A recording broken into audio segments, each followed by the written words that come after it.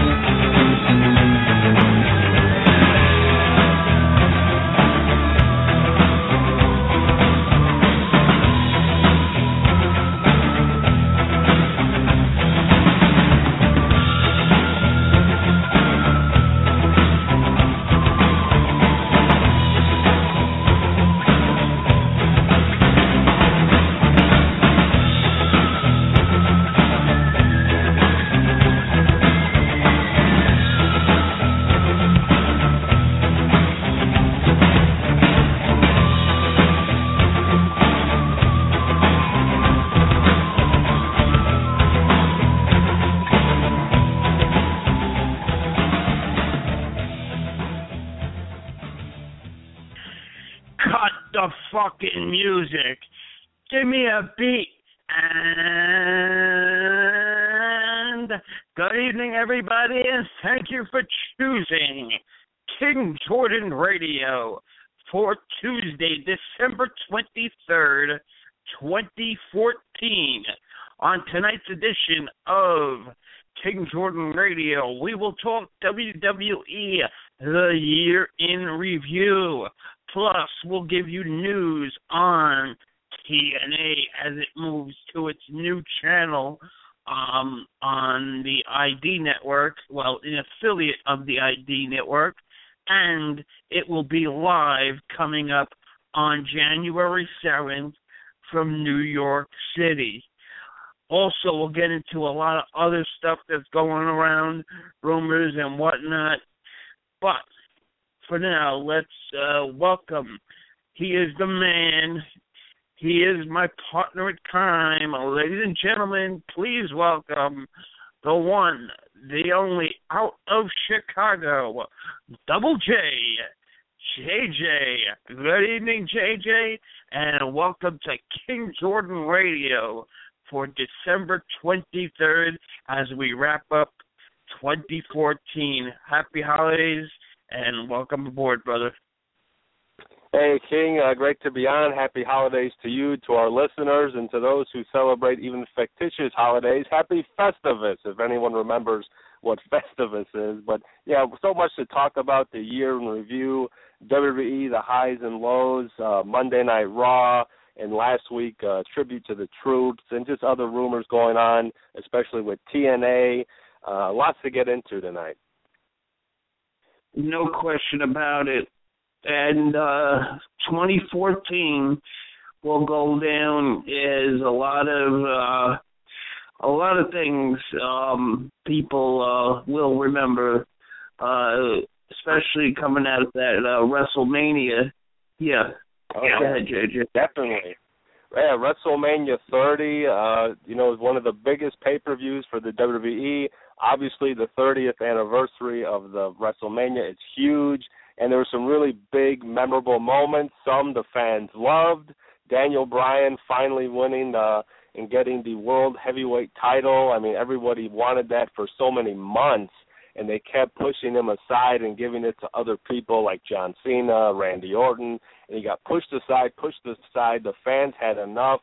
They rebelled, and they really backed Daniel Bryan like I've never seen before. And the fans basically put him in the main event of WrestleMania 30, and he really had this amazing fairy tale story where he won the title and he celebrated, and it was such just a really great moment for him and his career and the fans, just a great moment. And then the downside would be another memorable moment of WrestleMania 30, a controversial thing that some fans liked, and some fans, actually a majority of fans, absolutely hated, and that was Brock Lesnar defeating The Undertaker's undefeated streak, something that nobody will ever forget. You loved it, you hated it. Most hated it. Not a lot of people like Brock Lesnar, who's barely with the WWE. He wrestles a very limited schedule. For him to be the one to defeat Undertaker, a lot of fans were upset by that. But I guess that's what they were going for. They wanted something that would get people talking and emotionally invested, and that's what they got, because people still, to today, talk about the Brock Lesnar-Undertaker match from WrestleMania 30, and it's still talked about, and it was a huge moment for Undertaker and Lesnar and the fans, and everyone remembers that guy who was sitting front row with his eyes bugged out of his head, so it was definitely a big WrestleMania. Picked up on it. In fact, let's go back in time. Let's hear some sound from that WrestleMania 30 in New Orleans. Again. All right, Brock Lesnar counter. Brock Lesnar counter. Lesnar counter. He's got Undertaker over his shoulders again. And again.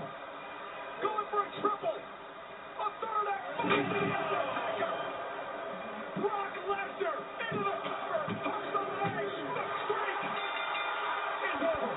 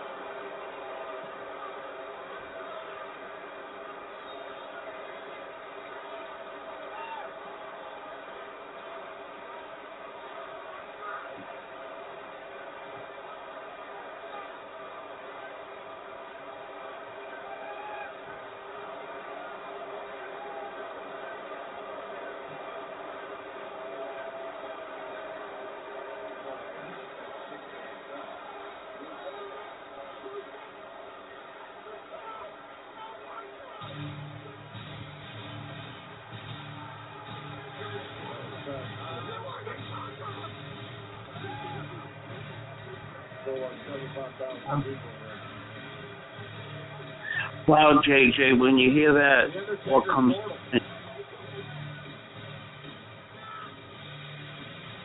Let me see. I mean, what was so amazing about that moment was if you listen to the closing moments and Brock Lesnar hit the F5 on Undertaker, he went for the pinfall and the referee counted 1, 2, and everyone was expecting Taker to kick out after 3 or before 3, and it didn't happen. The referee's hand went down, and everyone couldn't believe it. In fact, if you really listen to that, there was silence. Usually the ring announcer right away said, oh, the winner of this match by pinfall, Brock Lesnar. But there was a very long pause, as if everyone was confused, and everyone was just shocked and surprised and just in complete awe. I mean, you could hear a pin drop. The fans were quiet. They weren't screaming. They were in disbelief. They could not believe what they had witnessed. And in fact, a lot of fans to this day still think that maybe it was the referee, screwed up and he, counted to 3 and he wasn't supposed to. Or Taker, we know, who had a terrible concussion early on in that match. That match, who Undertaker is always known for having these big, great WrestleManias, especially the past few years with Shawn Michaels, with Triple H, with CM Punk.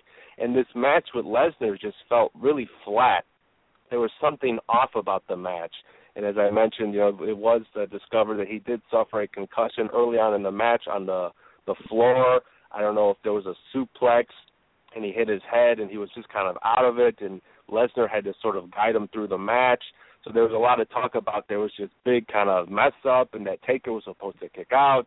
The referee counted 3 and he wasn't supposed to. I mean, there's all these rumors and all these theories of, what happened, but honestly, it was Vince McMahon deciding that this was going to be the year, and this was the right time, and Brock Lesnar was the right guy to end the streak. And Vince McMahon even appeared on Stone Cold Steve Austin's podcast recently and said that he stood by his decision, even now after everything that's happened and all the people and their stories. He still feels that was the best decision, and he stands by it. A lot of fans would disagree. A lot of fans hated that Lesnar, of all people, was the one to do it, and not somebody who was coming up, and that could have made their career. So a lot of fans not happy, but the WWE got what they wanted. It was a huge moment in WrestleMania history that we will never forget. It was just unbelievable. I couldn't believe it either. I thought that was a shoo-in for Undertaker. He'd win, no problem. But what a shock. It was definitely the biggest shock of the year. Oh, no question. And the other shock that you were just making reference to, which I think very debatable, which one was bigger. I'm sorry. It was the winning the title. What's his name there? Daniel Bryan. Yeah. Let's take a listen to Daniel winning the title. Daniel Bryan at Wrestle.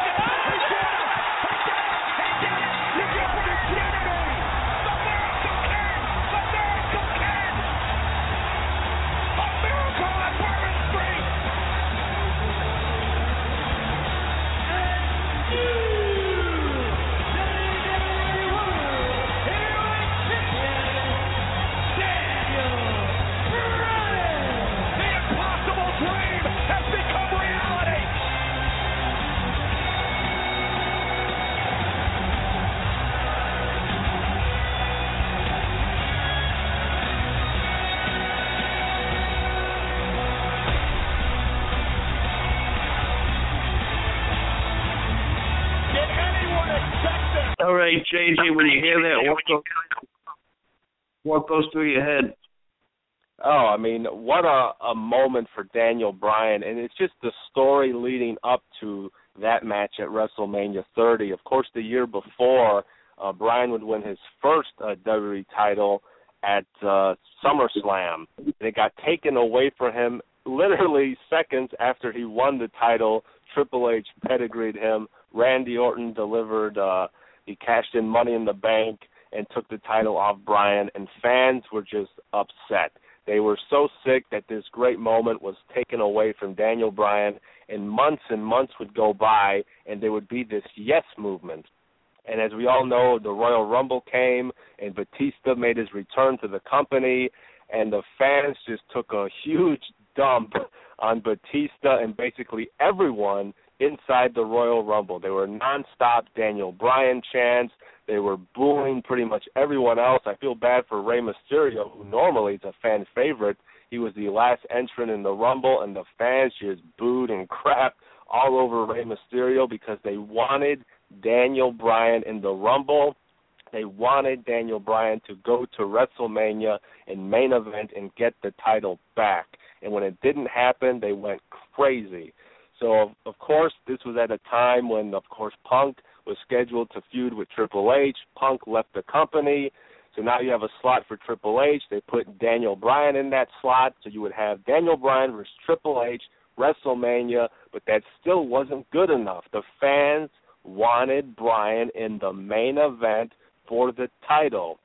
So the WWE actually, for the first time in a long time, listening to their fans, decided that they would have this stipulation that if Daniel Bryan would defeat Triple H, he would main event WrestleMania 30 for the title with Batista and Randy Orton, and that's exactly what happened. Daniel Bryan defeated Triple H early in the pay-per-view, and he would go on to main event with Orton and Batista for the WWE World Heavyweight title, winning it, and finally having that moment where he could celebrate, and the fans were just going ballistic. They were so happy. It was something that was really almost an entire year, if not months and months in the making, and it was just a really great moment for Daniel Bryan and a great moment for his fans and just a great WrestleMania moment. You talked about, which was the bigger moment, Daniel Bryan's journey, the Yes Movement, or the Undertaker streak breaking.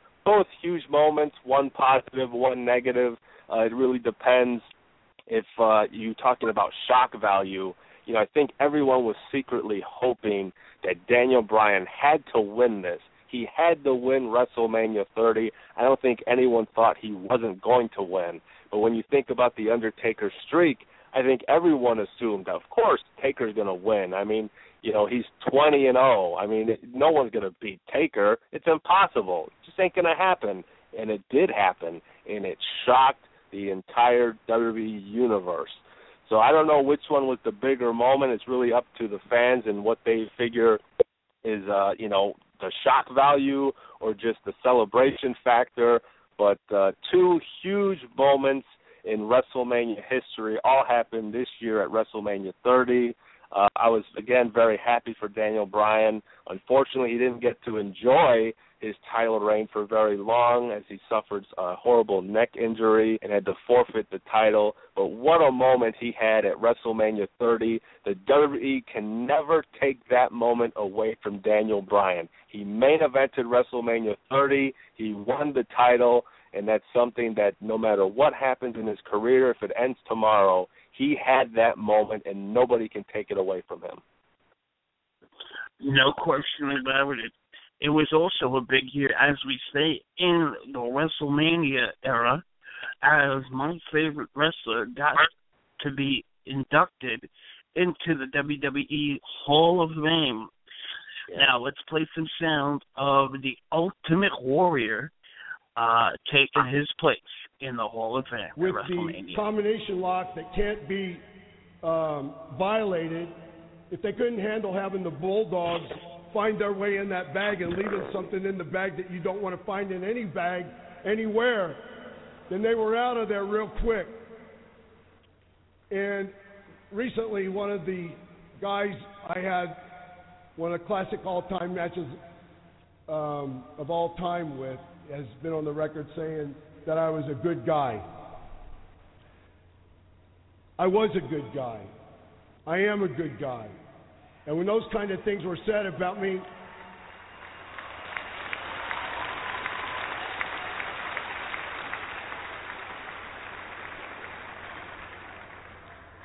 I want to thank the superstars that you never see. To make this, no, it's not a new gimmick, the Invisible Man or anything. I'm talking about all the people behind the scenes here that work for WWE, some of them for years, 20, 25, 30 years. They are the superstars that make this happen.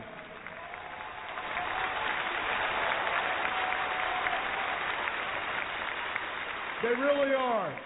The ring guys, who back in the day would get to the building, set up the ring, tear it down, drive all night, get to the next town, get a couple hours sleep, grab a cheeseburger, couple Coca-Colas, go back to another arena, set the ring up again, right before the matches, take a shower, and then come and ask me or the other guys, can I get you anything? Is there anything I can get you, man? I'll never forget those guys. In fact, when I think about the Hall of Fame and I think about honoring people that make this company work, 30th WrestleMania tomorrow.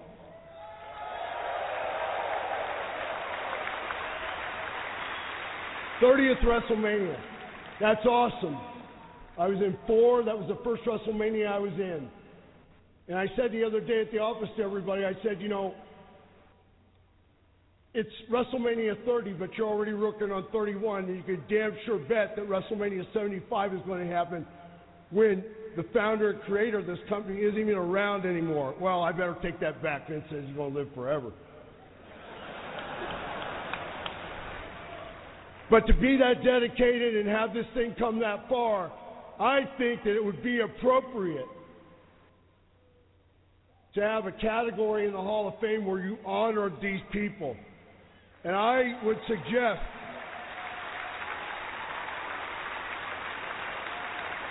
every year you take one. And I would like for it, my suggestion is that it's called the Jimmy Miranda Award. Jimmy Miranda was a guy who in the beginning, before you could get merchandise all over the world, he used to drive his truck with a trailer, show up in the building, set up a table, and sell T-shirts and posters and pictures. And he always had an awesome attitude. So next year, I want to see that there's a Jimmy Miranda Award.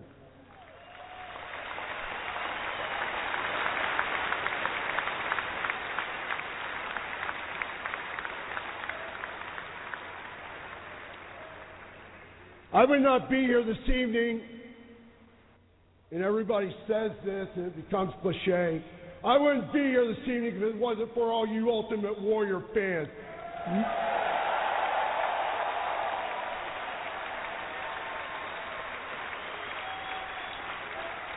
I am Warrior.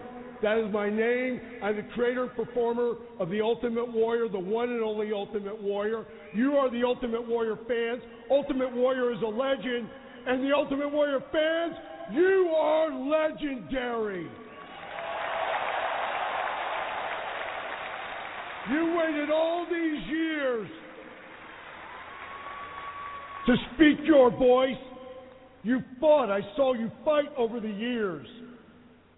I saw you fight back at all the anonymous ones who put forward all the lies and the mischaracterizations.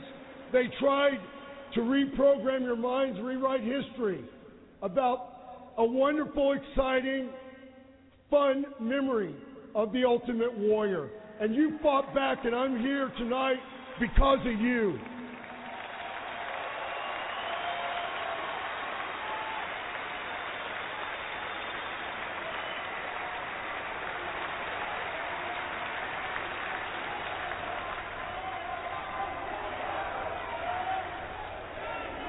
I want to thank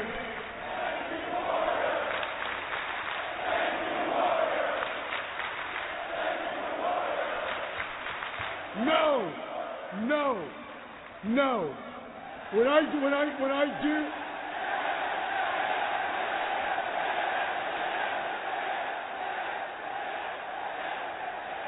Well, you just taught me something. I've been out of business way too long. When I meet people at the signings I do and they come up and say that, I turn it right back on them. No, thank you. Thank you. Thank you for the life I have. Thank you for the way that I have come to view things about my life, view the experiences I had in the business, how appreciative I am for having the opportunity to be me. Oh, jeez. The opportunity to just be me. Be nobody else. Fortunately, when I was in the business, it was all on merit. I remember coming back through the curtain when I started shaking the ropes or when I ran to the ring, and there would be veterans there that I was always respectful to. I've said it many times. The reason why me and Steve got the chance we did to continue in the business, even though we were greener than green, is because we had manners and we minded them, and we treated the guys who'd been in the business with respect, that we appreciated, that they let us in to their business to give it a try.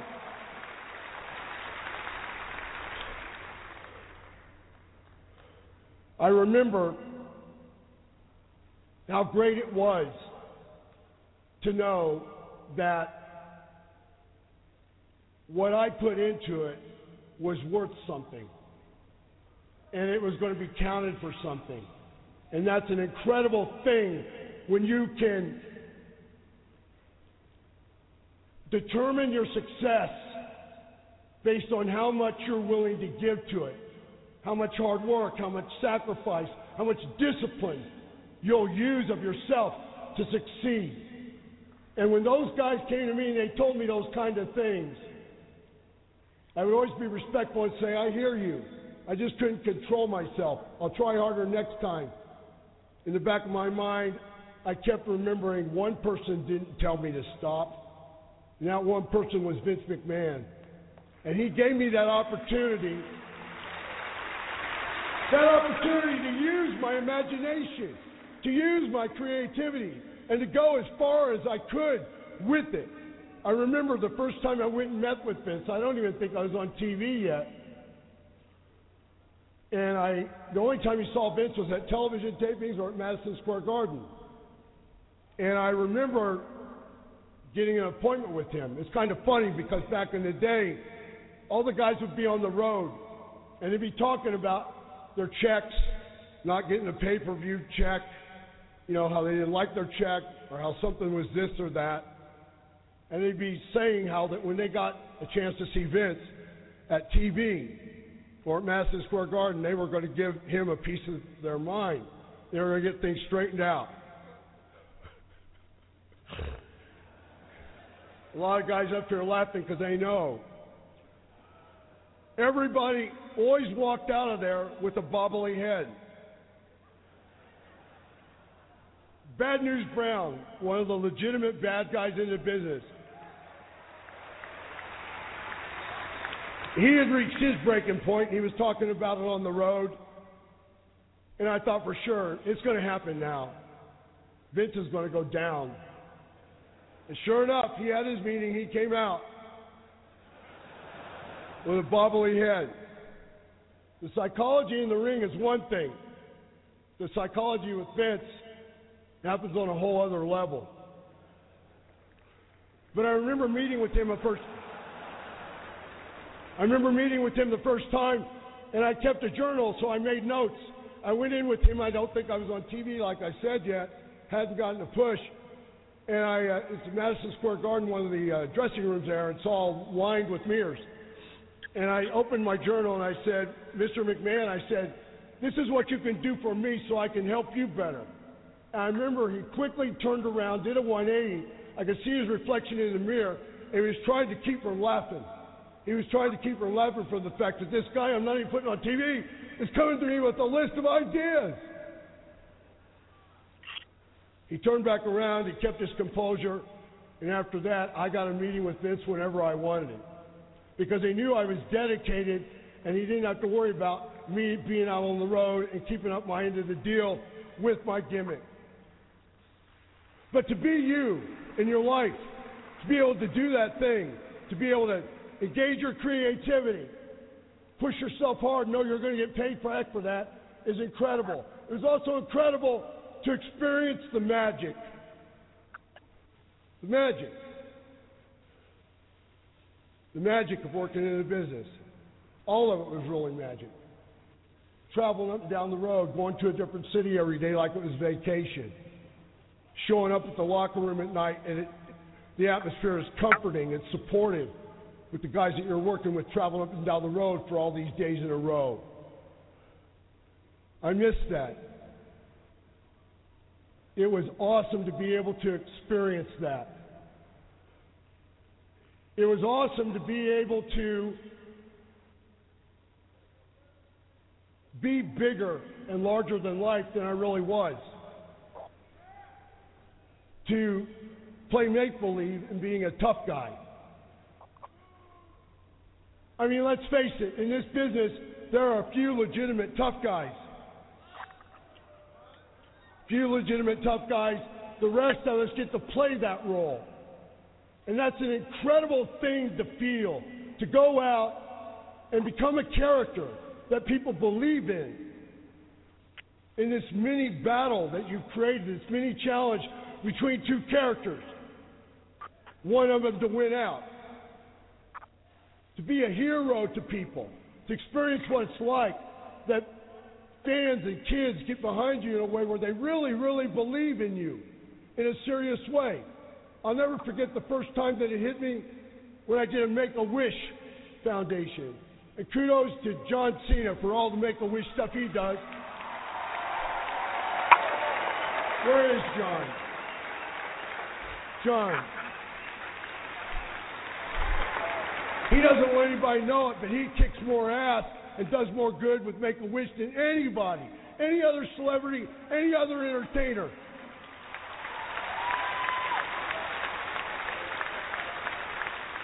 I also know, too, from Ed Connors that you're a big Ultimate Warrior, Mark.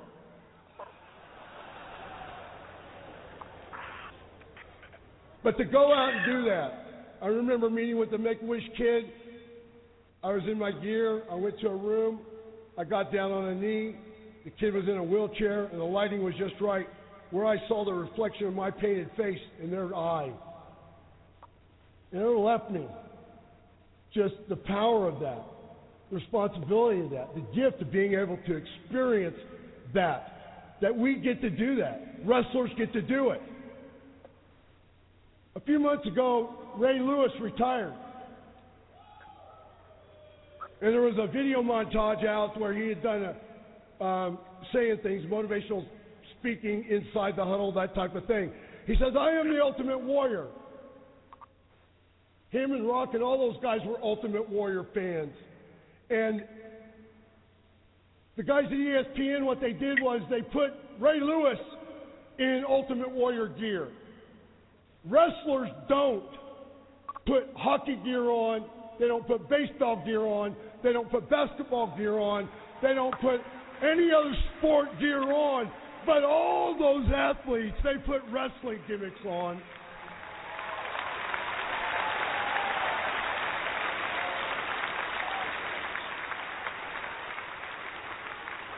That's how powerful it is to have that experience and being that role model, being a performer in WWE. To me, in my life,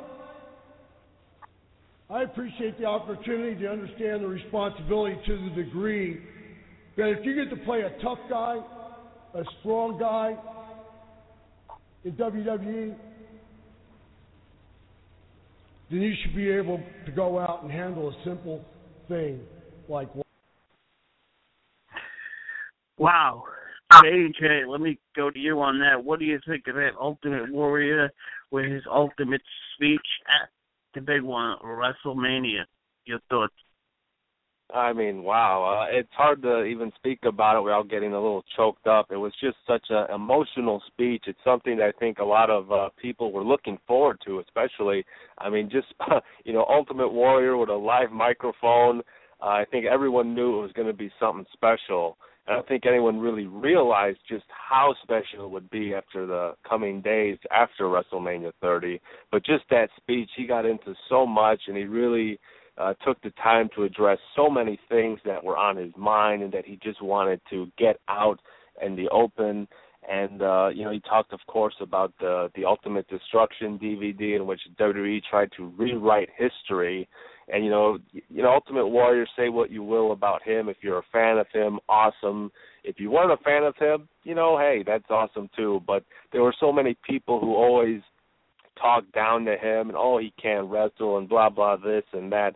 But the guy was such an amazing character. And he talked about just the power of having, kids look up to you and, feeling that responsibility and feeling that, these people, whether it's kids or just, men and women who watch you, every week and who believe in you, who just love you and they cheer you, they worship you, they think the world of you and your character, and they really get behind you. And it's a very powerful feeling, as he said. And he said it's really indescribable. And he really took that to heart, and he was very hurt by a lot of the things that happened with the WWE. And somehow they found a way to come together and they made peace. He talked about even just paying tribute and honoring the people who we take for granted, the guys who set up the rings, the guys behind the scenes who we don't see, who we don't know their names, who people, fans don't cheer for. They don't even know these people exist, because if it wasn't for those people, we wouldn't have this, huge spectacle that is pro wrestling or sports entertainment. And they really make this possible. And he really talked about hoping to see whether or not they'll do a special, Hall of Fame sort of thing for just the ring guys and the guys behind the scenes. I don't know if the WWE will do that, but it was a nice thing that Warrior got out and spoke of, and, maybe someone somewhere is listening, and who knows if that will ever come to fruition. But it was just a real emotional speech, and it's just, when you listen to it, it really gets you, it really pulls at your heartstrings, especially knowing, what would come, that moment at the Hall of Fame and the moment seeing him on stage at WrestleMania 30, and even the next night on Monday Night Raw, where he delivered probably one of the most memorable promos of all time, in which that, it was so eerie when he talked about, every man's heart beating, the final beat and the lungs, final breath. And it was just when you look back on it, it's so spooky, what would happen. And you never would have imagined that he would have passed away, right after that. I mean, literally, it was the next day. It was Tuesday. I think it was just after we were just on the air. We just did a show, and it was just maybe a few hours later that he passed. And it was just such a huge shock and a huge devastation felt in the wrestling world. Everyone was so excited and so happy to have him back, and to see him on television again, and to see him a part of the WWE again, and to finally mend all these wounded fences and bridges, and him to have made peace with a lot of guys who he had issues with, and for him to get along and talk with. And it was just, he had such a bright future ahead of him, and it's just sad that we never got to see all those amazing future projects that he could have done and working with the WWE and their partnership. But what an amazing moment. WrestleMania 30, the Hall of Fame speech, the speech on Monday Night Raw, it's definitely something I'll never forget. It was one of the highlights of the year, without a doubt.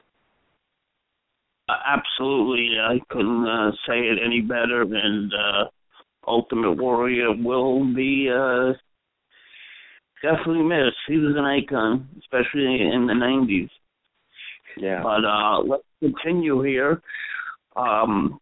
Hulk Hogan, August 11th, turned out to be a Monday night, and they threw a birthday party.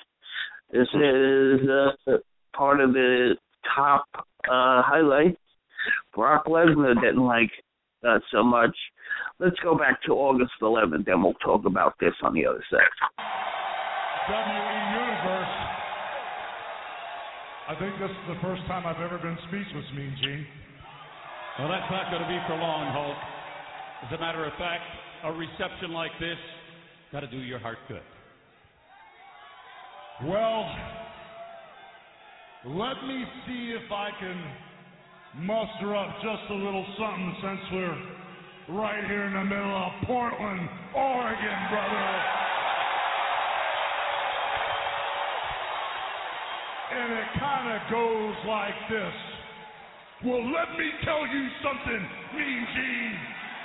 You know, all day long, everybody's been showering Hulk Hogan with birthday presents. Even that nasty, mean old Vince McMahon gave Hulk Hogan a present. And everybody knows how much it costs to subscribe to the WWE Network. It's just $9.99. Right. Well, Vince McMahon gave me a birthday card. And in that birthday card, there was a certain amount of money. And you know it was just $9.99. And Vince McMahon, as mean as he is, as nasty as he is, he wanted to make sure Hulk Hogan had subscribed to the WWE Network just so I could see SummerSlam this Sunday, brother. But you know, in all sincerity, this has been the greatest day of my life. This has been the greatest birthday I've ever had. And to all of the crew in the back that worked so hard, to all those WWE superstars, and even you, Mr. Pat Patterson, all my Hulkamaniacs in the WWE Universe, I want to thank you guys.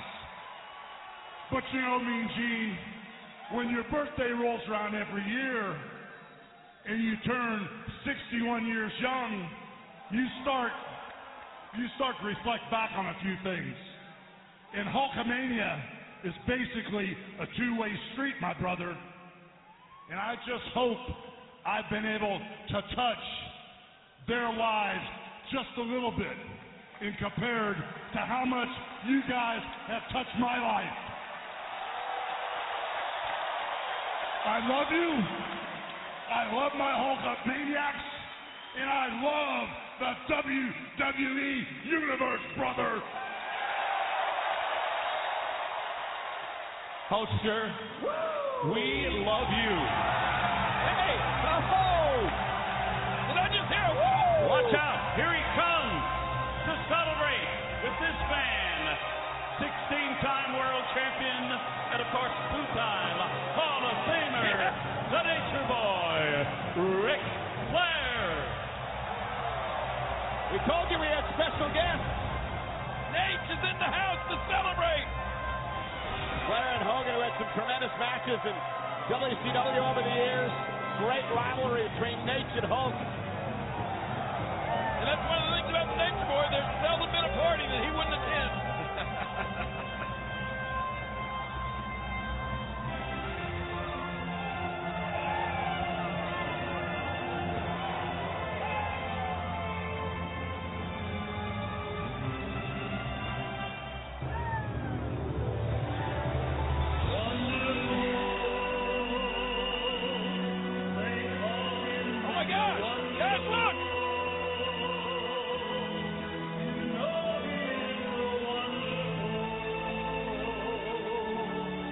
Mr. Wonderful!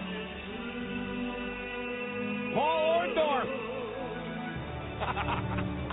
First WrestleMania main eventer! Yeah, longtime rival of Hulkster.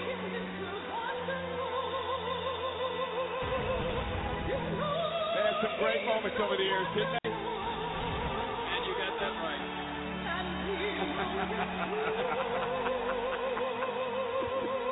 Looks like Orndorff's been crossed with Wyatt Earp. Commodore Dolly. Mr. Wonderful still looks great. So happy to see Paul.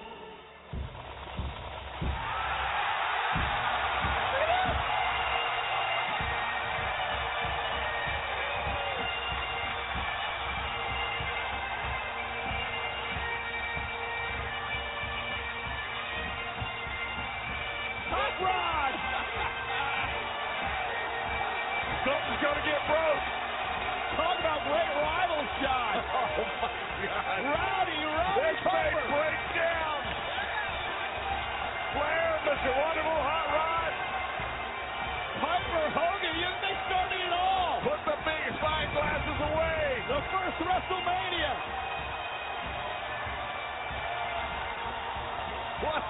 birthday celebration. We're not done yet. Whoa! Who do you think?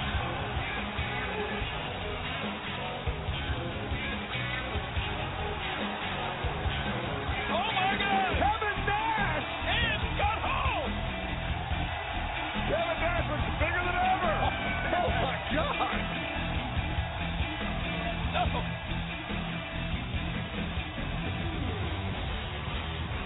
Nash at Hall, of course, and Hulk Hogan almost part of the NWO. One of, if not the greatest, we say all-time factions of all time, the NWO. That's the old Monday Night Wars, WCW Nitro versus Monday Night Raw. They were the Monday Night Wars. Gosh, look at the incredible group of superstars in that ring right now. Amazing.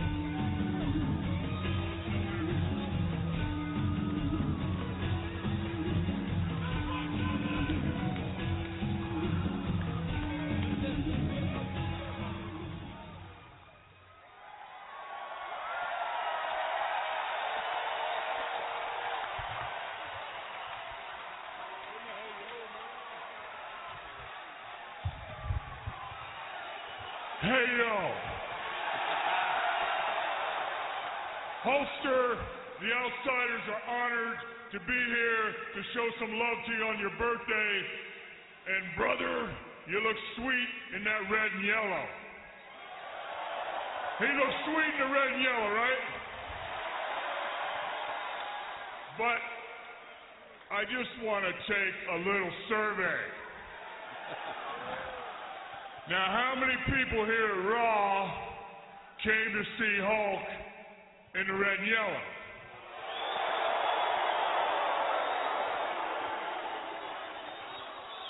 Or did you like him better when he was rocking that black and white in the NW?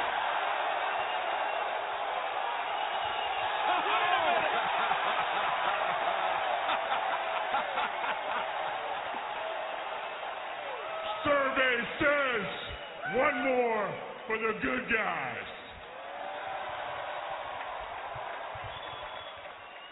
I've done a lot of things in my career, but one thing I haven't done is this. Happy birthday to you. Join in. Happy birthday to you. Happy birthday.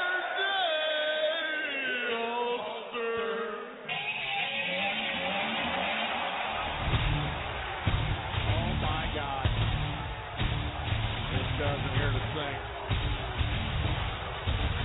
God, get those guys out of there. Brock Lesnar. This is as disrespectful as it gets.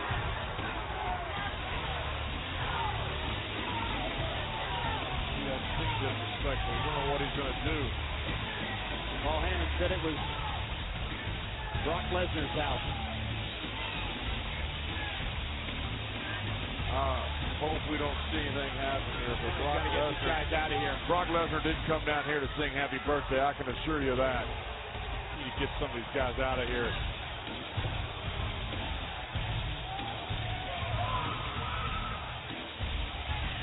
I think they realize how dangerous this situation is.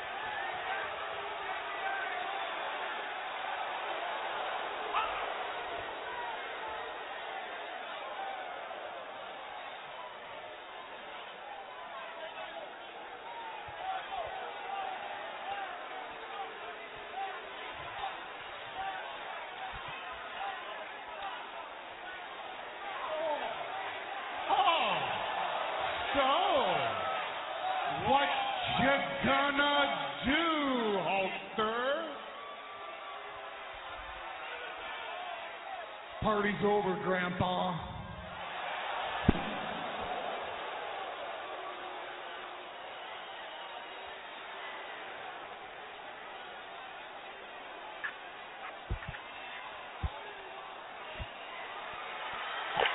Wow. Cena! John Cena!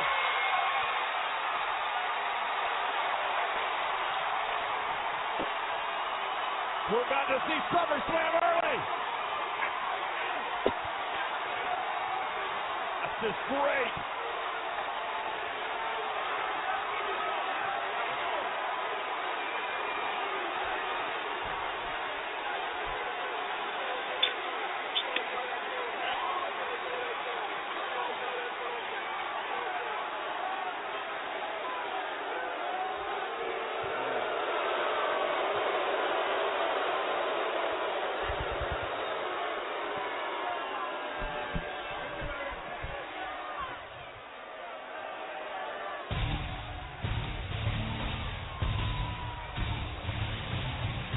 Thank God John Cena came down. That was as disrespectful as it gets. He came down here and intimidated every one of them, and he did it. Well, ladies and gentlemen, for those of you we've been promising all night long, who want to learn more about the main event of SummerSlam between John Cena and Brock Lesnar.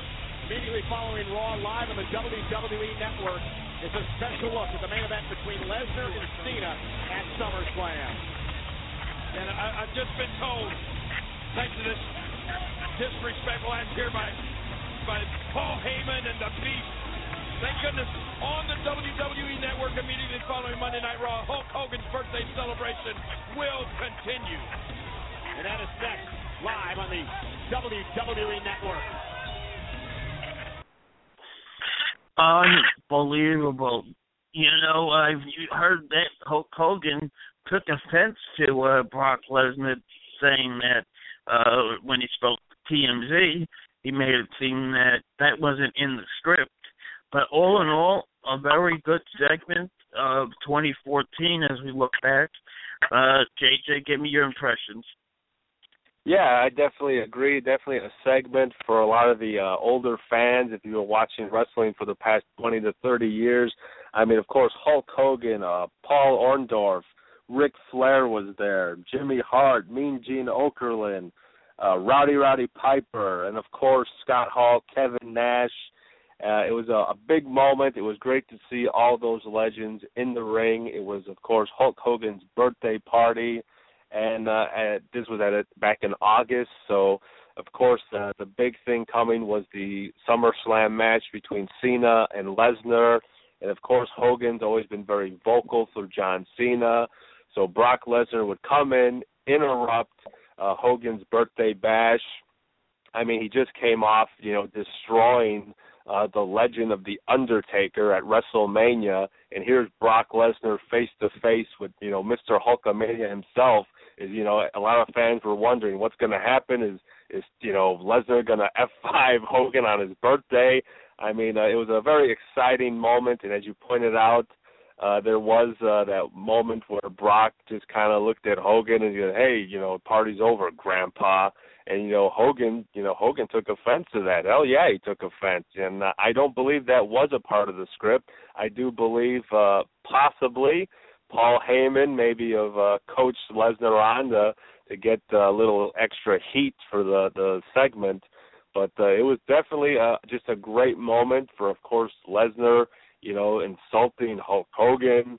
And it was just the fans were really into it. And for the first time in a long time, John Cena came to make the save, and the fans cheered John Cena. Normally, the fans always booing John Cena, but this was one moment where they hated someone more than John Cena, and that was Brock Lesnar, the guy who, again, defeated The Undertaker at WrestleMania, who was face-to-face with Hulk Hogan as he, made his triumphant return to the WWE, and all those legends in the ring who, I guess, quote-unquote, were intimidated by Lesnar. And here's John Cena saving the day, and the fans were actually behind him and cheering him. And, of course, Lesnar just came in to intimidate the Legends and then would walk out of the ring, and the show would continue on the network, as they mentioned, in which, Hogan would celebrate and say thank you to all the Legends who came out and thank you to the fans. But, again, just a really well put together segment. It was great seeing the Legends together again, and it was great that they were able to mingle in some of the talent like Lesnar and Cena into it. So it really fit the show, and it's times like that where and we the say NWO. Oh yeah, and that was a big thing. Segment. Because originally Hogan came out in his red and yellow. He was there. It was red bandana, red Hulkamania shirt, and then of course Kevin Nash and Scott Hall came out and they had the NWO black shirts on. And then Hall mentioned in that when you heard the tape that I liked you better when you were rocking the NWO colors. And at that moment, Hogan would tear the red and yellow shirt and reveal the NWO black shirt underneath. So it was really cool to see Hogan, Hall, Nash all wearing the NWO colors together in the ring at the same time. It was definitely a really nice reunion between the three original New World Order members. So just a really well put together moment. And as I said, lots of times they'll bring these legends on the shows and they don't know what to do with them. This was one of the few occasions where it just worked out right, and they really used the guys all to a really great way. And it was just a really fun moment for wrestling fans to see these guys together again. No question. And 2014 also saw another return. Let's take a listen and talk about it on the other side. Come, Big Show. Come on down and let's see what happens. Come on down so I can crush you. Come, Big Show. Big Show is a coward. Just like all of you are cowards.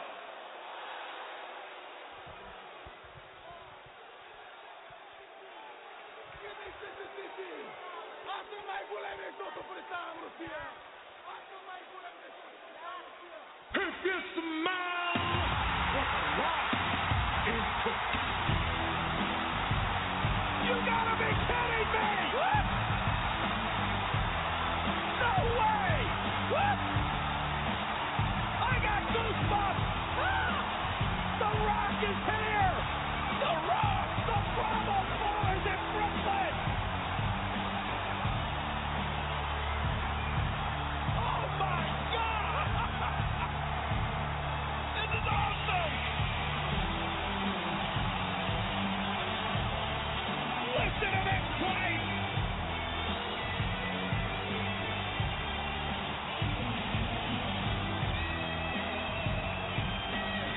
This is incredible! The most electrifying man in sports entertainment, I can guarantee you. That man right there will defend America! And it sounds like Brooklyn can smell what the rock is cooking.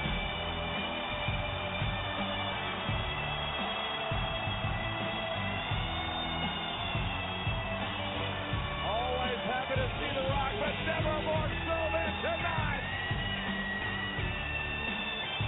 Rusev, Meet The Rock! Yeah, guys! can you imagine how Rusev is feeling right now? I can assure you, he has never experienced anything like this in his entire life. Oh, here comes the Rock. This is what Monday Night Raw is all about! Moments like this! That's a DVR. This is a moment in time. I don't think the big Russian was expecting this. No, I don't think anybody in Brooklyn or the world was expecting this. AJ, I'll tell you, that was one exciting moment because, nobody knew. They knew that he was in New York promoting something. What's your take on The Rock coming back to my hometown, Brooklyn? Yeah, I mean, what a moment. Earlier in the year, we would see The Rock at WrestleMania 30, and they had that special intro, which pretty much thought that was going to be the last time we would see The Rock inside a WWE ring this year. I thought, well, he's done. He's doing movies. He's busy. We're never going to see this guy again. And to my surprise, as you pointed out, at that particular time, he was in the New York area. He was doing something with Time Warner. I remember people were speculating, oh, The Rock's in New York, the WWE's in New York. But, you know, like I said, he was doing something, promoting a movie or something. He was at the headquarters. He even posted a photo of himself at Time Warner. And we thought, well, there's no way. Obviously, he's doing business. He's working. He's not going to make it to Monday Night Raw. Are you kidding me? And to our surprise, probably, again, one of the biggest surprises of the year, The Rock would return and be at the WWE Raw Brooklyn show, and of all things, he would interrupt Rusev. Rusev, who's undefeated, he's been beating stars left and right. He's been billed as this new sort of monster who's untouchable. And here comes the most electrifying man in sports entertainment, Dwayne The Rock Johnson. It was just, again, one of those moments that I talked about with Hogan's birthday party where they just used everybody the right way. And here's The Rock working with a younger talent who they're trying to establish, and it was just a really great mix. And, of course, The Rock, anytime he comes to the WWE, he's always very funny. He's always, you know, on point. And I remember he made some sort of joke about Lana and Rusev, and, you know, the fans just ate it up. It was really great. And, of course, they had a little heated exchange where he kind of slapped the taste out of Rusev's mouth. And it was just a really awesome moment on Monday Night Raw. Just really cool. And, like I said, a huge surprise because nobody could have predicted that The Rock would be at a WWE live event on Raw. You just didn't think it would happen. And Brooklyn blew the roof off the place when he came in. It was so loud. And it was just a really great moment, man. It was awesome. Oh, it was hard to top that, though. The fans were just beside themselves. Yeah. You know, it was almost like the Beatles and Michael Jackson was there. The Rock was just on that level. Oh, yeah, he's a huge star. No question about it. Okay. Let's take a little break. Let's play some old school RVD. And on the other side, we'll get back to the best of. And we're going to talk about some TNA and the 3 shows. And some more items. And we will be back right after RVD and the walk. Take a listen. We'll be right back.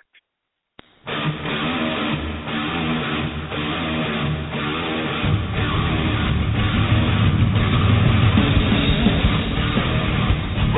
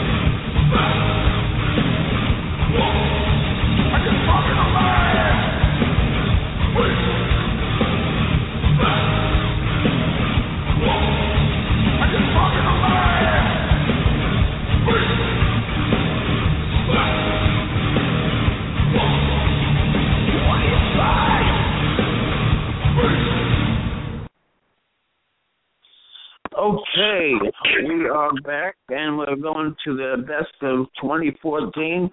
Another shocking thing that happened is what happened with CM Punk. JJ, your thoughts on CM Punk? Yes, as I talked about just a little bit earlier, we were talking about Daniel Bryan and his road to WrestleMania and Punk leaving the WWE, which really gave Bryan that spot at WrestleMania 30. You know, Punk left, his last appearance for the WWE was this year's Royal Rumble. He was a part of the 2014 Royal Rumble, and that would be the last time we would ever see CM Punk working for the WWE. The next day on Monday Night Raw, before the show was even live, he basically went to Vince, he went to Triple H, and he told them that, you know, he lost his passion for the job. He talked about many things that he was upset about creatively. He talked about things he was upset about money financially and not being paid what he thought he was due. He talked about, you know, not main eventing WrestleMania and being upset about that. He talked about so many things, and of course health was a huge deciding factor. He had multiple concussions.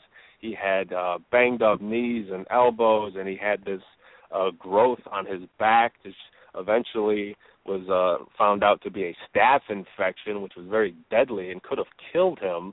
And that was the deciding factor, where he was wrestling week after week, and he just what am I doing with my life? He's not happy anymore. He's miserable. He doesn't enjoy the work. I mean, he's on the road nearly 300 plus days a year, and he's just not enjoying it anymore. And he looked at his bank account, and he just said, why am I doing this? It doesn't make me happy. I have, the money, so why? So he decided, like most people, if you're miserable, if you hate your job, you quit. Most people aren't afforded that luxury if they hate their job. Most people put their nose to the grind because they don't have a choice. There is no alternative. Because if you quit, well, you lose money. How do you, pay the bills? How do you, take care of your family? Punk was very fortunate that he saved so much money that he could walk away. He could take away, we remember when Austin left and he said how he couldn't believe how much money he lost by walking away. Punk knew he was going to be losing money, and it didn't bother him. He didn't care about that. He was just burnt out, and he just hated wrestling. He wanted nothing to do with the company, and he was just done. And for months, for nearly 11 months, we would wonder why. Why did he walk out? And he eventually revealed why he left, and as I mentioned before, just all the injuries, the concussions, being unhappy with creative, unhappy with the direction of the company, being unhappy with money and his respect in the company, and wanting that top main event spot at WrestleMania, and that staph infection where the doctors didn't know what the hell was wrong with him, and they weren't treating him, they weren't taking care of him. All the WWE cared about was, hey, sign these papers so you can go to Europe. Hey, sign this so you can do a tour here. Sign this so you can do an autograph session. Do this, do that. And he's like, you know what? I don't care about that. Take care of me. I feel like I'm dying. I'm miserable, and you guys aren't taking care of me. So he had enough, and he walked away from the WWE. And we would find out, we assumed that his contract ran out in July, but as it turned out, we discovered that, when he left the WWE, he was also suspended, of course, because he walked out. He was suspended. It was just, and he was fine with that. He said on Colt Cabana's Art of Wrestling podcast that, he could understand why they suspended him. He didn't really care about that. But then when it came time to him to have his wedding, he got married to AJ Lee this year, and he was fired on his wedding day. He got the papers in. They basically faxed it overnight so that he would get it on his wedding, something that was very malicious of the WWE to do that. And the WWE, of course, responded to that. Vince McMahon responded, again, on Austin's podcast saying, I think talent relations got it mixed up. We didn't know he was getting married and all this stuff. We didn't realize it was on his wedding day. Exactly. And Punk said that they knew he was getting married because, for one thing, his wife works for the company still. She didn't walk out on the company, and she requested time off specifically so she could get married. And even Punk said that he talked to Triple H, and he said they were hoping that they could, renegotiate some things. He had some royalty checks that, of course, they stopped giving him, and he basically told them, hey, after I get married, how about we open a discussion and we could talk about the royalty checks, we could talk about whatever. I just don't want to deal with it now because I'm planning my wedding and my honeymoon, and that takes priority. And WWE basically, said fine. And they screwed him over, and they just sent him the papers, and they made sure that he got it on his wedding day. I mean, it was a very calculated move by the WWE, and it's just disgraceful. Why would you do that? I mean, really, you couldn't wait till afterwards you want to fire him. You couldn't talk to him, and that was, again, something that Austin and McMahon did bring up, was that there wasn't really anyone in a position to bridge the gap between Punk and the WWE. When Austin walked out, of course, he was good friends with Jim Ross.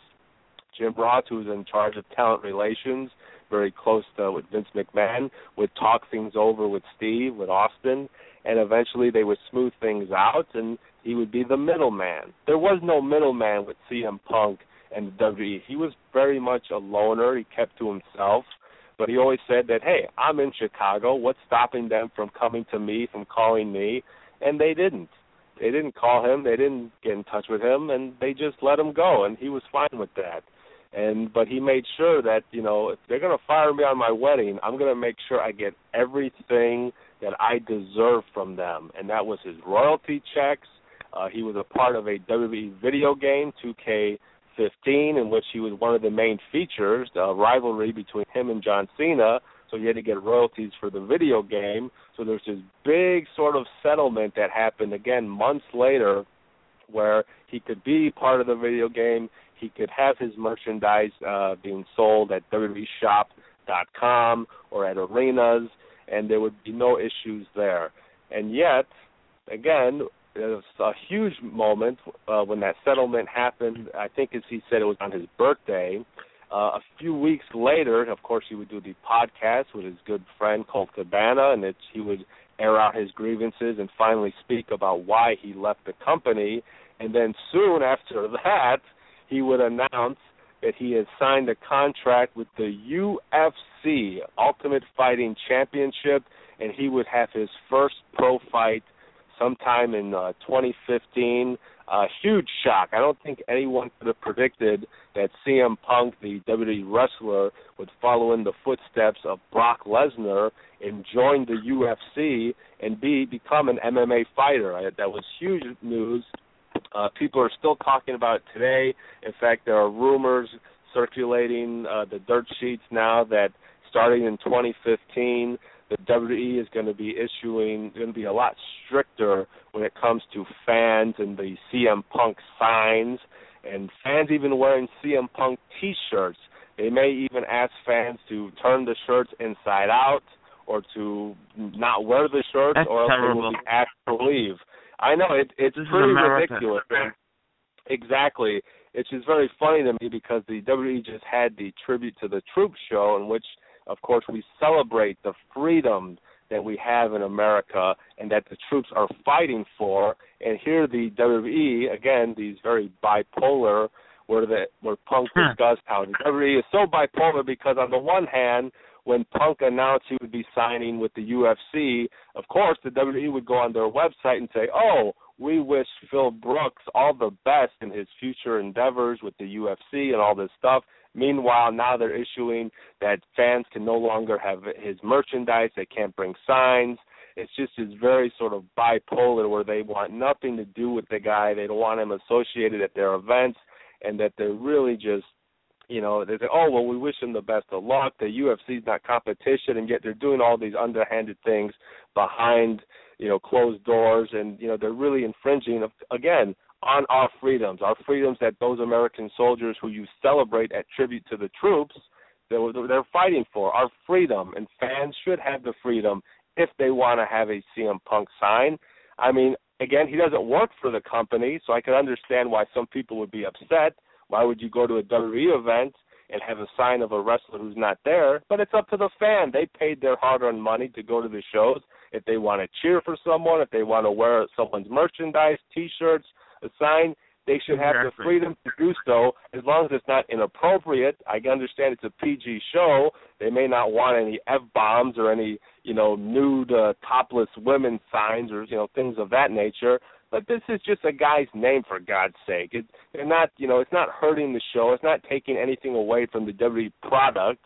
But yet the WWE really are going to be grinding down on this in 2015. And it's just really unfortunate because we're going to basically... If they had a sign that related to, like, Ferguson or, where those protesters are, now that's grounds for taking it away.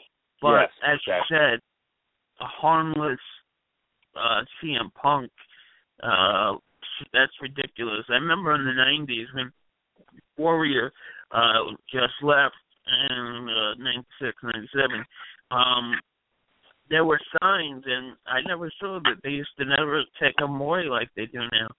It's crazy. Oh, yeah. I mean, back in the 90s, how many times would you watch Monday Night Raw and you would see fans maybe wearing a WCW Nitro shirt and saying, oh, Vince fears Nitro or Vince fears Bischoff or Vince fears Goldberg. Those guys had those signs, and there was never an issue in then. And then when wrestling was at its hottest, you would think you wouldn't want the WWE to have any of the WCW's rivals, their names or anything. And they didn't care back then. Yet all of a sudden now, suddenly they do care. Suddenly now you can't have a CM Punk sign. And like you pointed out, it's one thing if it was a sign that was, homophobic or a racial slur. Of course, that's completely inappropriate, and it should be taken away, and that person should be asked to leave the arena. But just a harmless sign of a wrestler, even if he's not with the company, it's just ridiculous, and it really is infringing on fans' freedom. It's just disgusting to me. No question about that. During, I don't know, what is it, 2014, we had the start of WrestleMania. One of the more interesting ways that WrestleMania started, and I heard that this was basically impromptu when you had... was the announcement that CM Punk, Phil Brooks, has officially signed a multi-fight contract with UFC, and he will compete in UFC. He'll debut sometime in 2015, not sure when.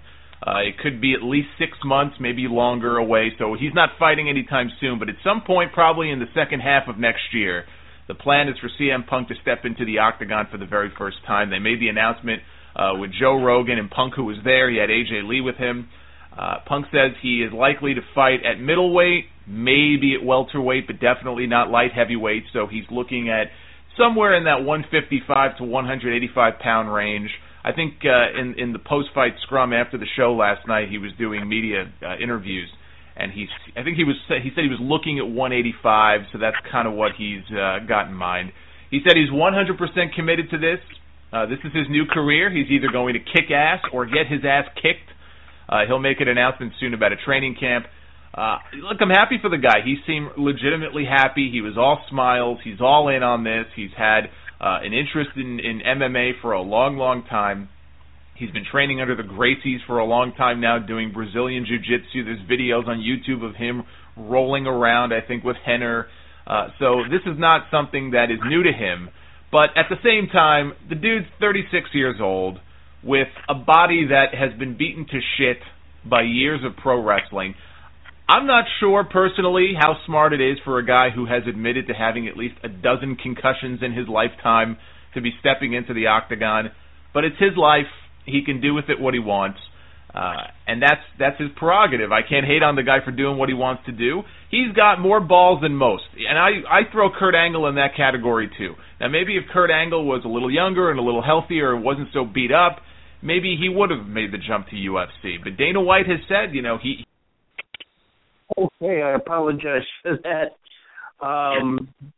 There was some technical problems.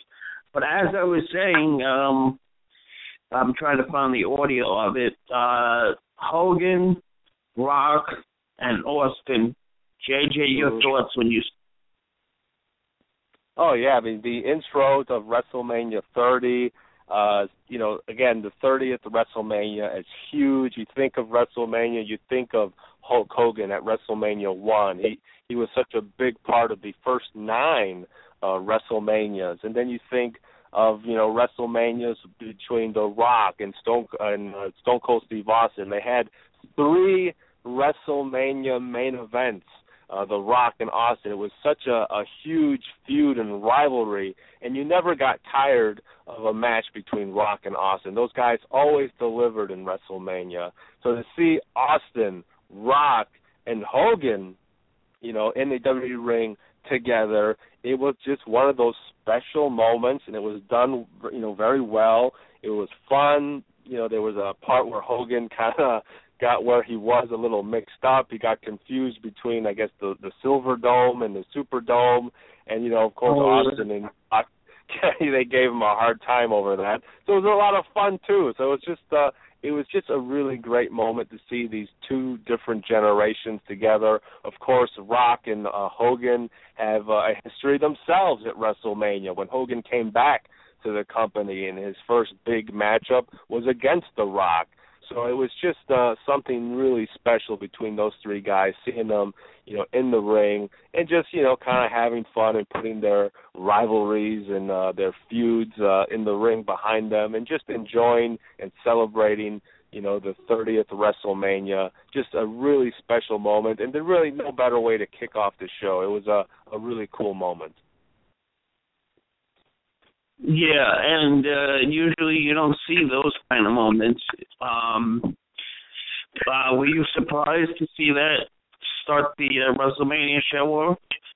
Oh yeah, I mean, I didn't. I knew that Hogan was going to be the special, guest host. They were advertising Hogan being the host of WrestleMania, so I knew we were going to see Hogan in some fashion possibly open up the show. But, seeing him being confronted by Austin and The Rock, that was definitely, again, an awesome surprise. You hope to see guys like Austin and Rock, who have such a huge history in the WWE, who have such a huge history at WrestleMania. And again, of course, we know Rock's schedule. He's doing movies left and right. He's got TV shows on HBO, TV shows on TNT. I mean, the guy's everywhere. He's doing all kinds of things. And as I mentioned before, I didn't expect him to be in Raw in Brooklyn, but I was very glad to see him a part of WrestleMania 30 with him, Austin, Hogan. Again, you don't see things like that too often, especially legends like those 3 men who have such a rich history in wrestling, 3 of the biggest stars to come out of the WWE. So, again, just a really awesome, cool moment for fans of whatever generation. If you're a fan of Hogan and Hulkamania of the 80s, or if you're a fan of Hogan and the NWO of the 90s, if you're a fan of Austin in the 90s, if you're a fan of The Rock, in 2000, I mean, just something for everyone. And that's really good when you can really reach out to so many different people of different generations, and you can just make everybody happy, which is rare, because it's hard that you can't please everyone all the time. I think we all could agree that was a special moment that everyone really enjoyed. I would definitely agree with that. Now, we do have some news. Well, this goes with the 2014, as ECW, after, 2005, I think they started in 2005, so that's about 9 years they were on the Spike Network, and I guess after this will be 10 years. Not bad, as Spike and TNA moved to another new network. And JJ, you want to tell the audience about it? Yeah, I mean, huge news for TNA. Of course, they've been announcing the move. They're leaving Spike TV. They're just airing the best of TNA every Wednesday now. You can see they're just showing the best of until they make the move, which will be January 7th. Of course, TNA moving to Destination America, which is a part of the Discovery channels and network. Yes. it's going to be big for TNA. They have this really great relationship with the network, which is awesome. The network really wants to, take advantage and make TNA their top priority, which is great, which you hope to see and take advantage of. And we just announced last week that not only will we be seeing TNA Impact on Destination America, but they have a second show on Destination America, and it's called Impact Wrestling Unlocked, which will feature Mike Tenay. Mike Tenay, who normally would be announcing TNA, is getting out of the announcer's booth and is being a part of this Unlocked show, which will basically run behind the scenes of what just happened on Impact, and will give off, stats on wrestlers, a history, backstory, interviews. It'll be a really cool behind-the-scenes show that hopefully takes off and gives viewers who are maybe new to Impact Wrestling a chance to, really get to know these guys and to know the boys and the girls and the wrestlers and the talent, and to really, hopefully, a greater interest into watching Impact every week on Destination America. And it was just announced this week, Dixie Carter tweeted that TNA will have a third show, if you can believe that, on Destination America, and it will highlight TNA's greatest matches, which is pretty cool. Again, you're going to be watching Impact Wrestling. You can watch Unlocked, which gives you behind-the-scenes looks and interviews, and now you can really catch up and watch some of the greatest matches in TNA's history. They've already announced a schedule that I believe will start January 10th, in which they will show the best of Sting. And you can watch some of Sting's greatest matches in TNA. They will also have some of the greatest matches with Kurt Angle, which will be a two-part series, which you can watch on Destination America. They've also announced projects of doing a best of Rob Van Dam in TNA, a best of Mr. Anderson, a best of Jeff Hardy, and the best of the TNA Knockouts, and a best of Samoa Joe. So what a really great way, again, to get to know these talents. And if you were watching on Destination America for the first time, if you've never watched TNA, or if you're a longtime fan who maybe you forgot some of these matches that these guys had, maybe you didn't know that Sting was in TNA or that Rob Van Dam is in TNA, because as of right now, they're both in the WWE, but it's a great way to sort of watch TNA, get to know the talents who are there currently, and some of the legends who were in TNA, like a Rob Van Dam and a Sting, and while you can still enjoy the women, the Knockouts, and get to know Samoa Joe and Kurt Angle, and that's going to be very cool to see, and I'm looking forward to it. It should be a big part. Yeah, it's going to be really great for Destination America. 3 huge shows appearing on them, really helping TNA just expand and help viewers get to know the talents, which hopefully will just make them want to tune in to Impact every week that much more, as they have a greater interest, that they care about these guys and the work that they put into their matches and just the product in general. It should be really great for TNA, and I'm really looking forward to this, and I really hope it works out for them. They seem to have a great relationship with the network, and the network is putting them first and giving them these opportunities to expand their audience. So I'm really happy for TNA, and 2015 hopefully should be a much better year for them. There were a lot of scary moments in 2014 when there were massive cuts on the roster. Guys like Hogan and Sting and AJ were leaving the company, and it was just there was a time when people thought they were really going to close their doors and TNA would go out of business, but that is not the case. They are picked up by a new network, and they will continue on in 2015. So I wish TNA nothing but the best, and I look forward to what they do on Destination America and these 3 new programs that will be airing soon. Yes. Now, those programs where they're talking about, like, the best of RVD, for example, is that a one-time show? Well, no, like I said, this will be a regular scheduled program. It will be TNA, the greatest matches, or if you want to call it the best of, and they're going to be featuring different superstars, and they're going to be highlighting them every week. Every week there should be somebody new. Of course, when the show starts, January 10th, they're going to focus on Sting. They're going to focus on Kurt Angle. But then they're going to feature Rob Van Dam the following week. They're going to feature Mr. Anderson. They're going to feature Jeff Hardy. Like I said, the Knockout, Samoa Joe. That's just scheduled for January. I haven't made any announcement for February yet, but I'm sure hopefully if this is a huge success, we will see it continue on in February, and it should be a part of their regular scheduled programming. Wow. So, but you know what's good? I used to say that, Spike should give them like a midnight or, after Raw replay. This way, they already have the captive audience that's watching Raw, and then when Raw is over, they can flip over to Impact. I would do that for sure because I'm always watching Raw much more than an Impact. Raw is more of a necessity, I think, for people. But on Monday, in terms of the way this network is treating it, they want to make this company very successful because why else would you have 3 shows? Exactly. And what's smart is they're using their names that they had, like Sting, Rob Van Dam, and guys like that, because they own library of those characters, and they could show them every week. They won't, but I'm just saying,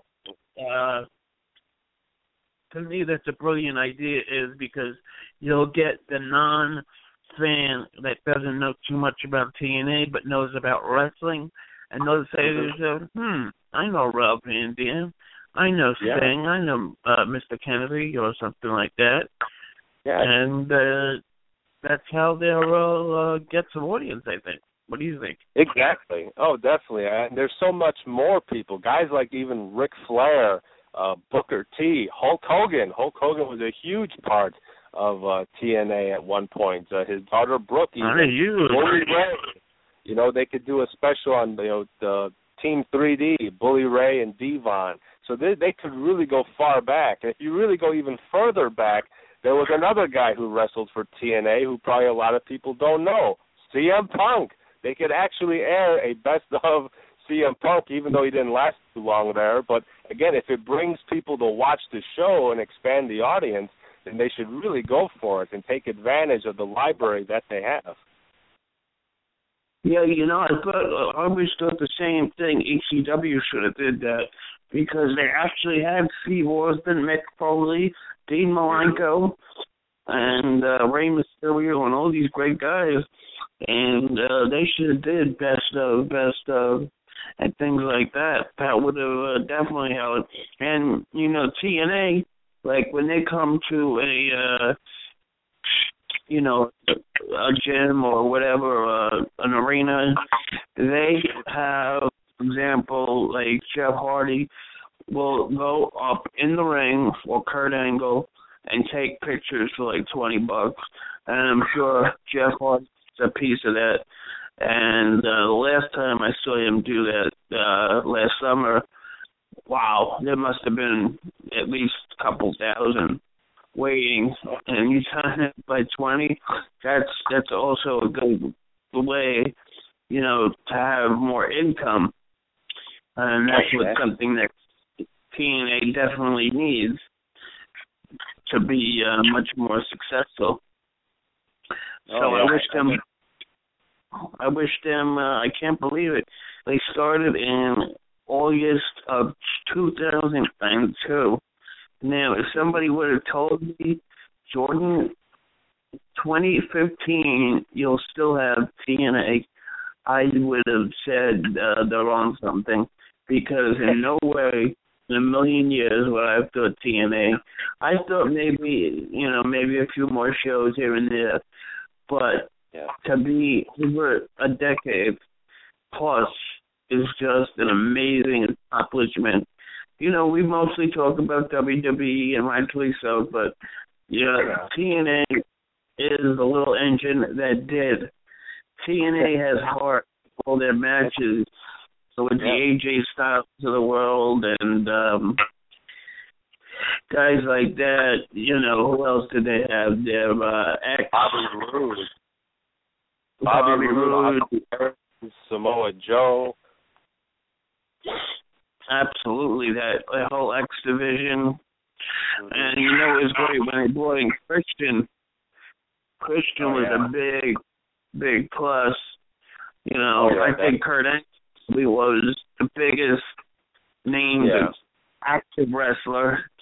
Obviously Hogan was, but he I think wrestled a couple times. He teamed with Abyss. But they tried, and that's all you could do. But we did also have death besides the Ultimate Warrior. Let's take a listen to this clip and say goodbye to another one. Fred Ricciani here for thesportscourier.com, joined by a man that needs no introduction, but we'll introduce him anyway. King Mabel, Viscera, Big Daddy V, Nelson Frazier, One Bad Dude, all of the above. How you doing, sir? I'm great. How are you? I'm doing just fine, and obviously kicking butt in the ring for FWE, but we're also here for Bowie, and we're kicking it. What brings you here today? I'm here to cash some checks and break some necks. And so I already cashed the check, so I'm going to be breaking a neck in about an hour. And so it's going to be a tables match, and I'm looking forward to kicking some ass. And who is your unfortunate victim? I think he calls himself the Punisher or the Destroyer or something like that, but I'm going to show him what a real Punisher is tonight. That's Big Daddy V. And what have you been doing since WWE? You were very dominant throughout your wrestling career. CM Punk can definitely attest to that. What have you been up to since WWE, and how have you been holding up? I've been wrestling in Mexico. I've been wrestling a lot for All Japan Pro Wrestling.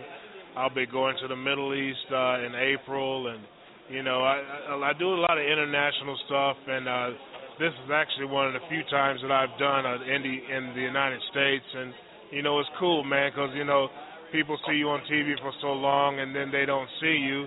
It's almost like you've died, and so when they see you again, it's like a family reunion. So, man, it's very rewarding to me. And obviously you're a busy man, so we'll get you out of here on this. I know you got a big tour coming up at All Japan Pro Wrestling. Talked about off camera. Where can fans find you online and keep up with what you're doing?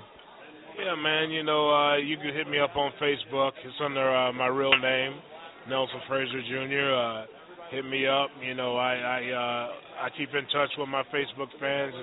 If you ask me a question, no matter how dumb it is, I'll respond in some way. And I really like to interact with the fans and with Facebook. And hey, just get in touch with me, and you'll find out that I'm still very busy. Wow, JJ, sounds like a really nice guy, and way too young, only in his late 40s. Your thoughts? Yeah, it was very sad when we lost Viscera, Big Daddy V. Mabel. I mean, he had so many personas and characters in the WWE, all very unique. He found ways to reinvent himself. I grew up watching WWE, and I remember watching him as Mabel with Men on a Mission, and he was just, they was this really kind of fun sort of tag team, and they would come out and, just kick ass. I mean, they were really, just a cool group. He, of course, won the King of the Ring, which was a surprise to me, and he just had a nice, little run. It didn't become anything more than that.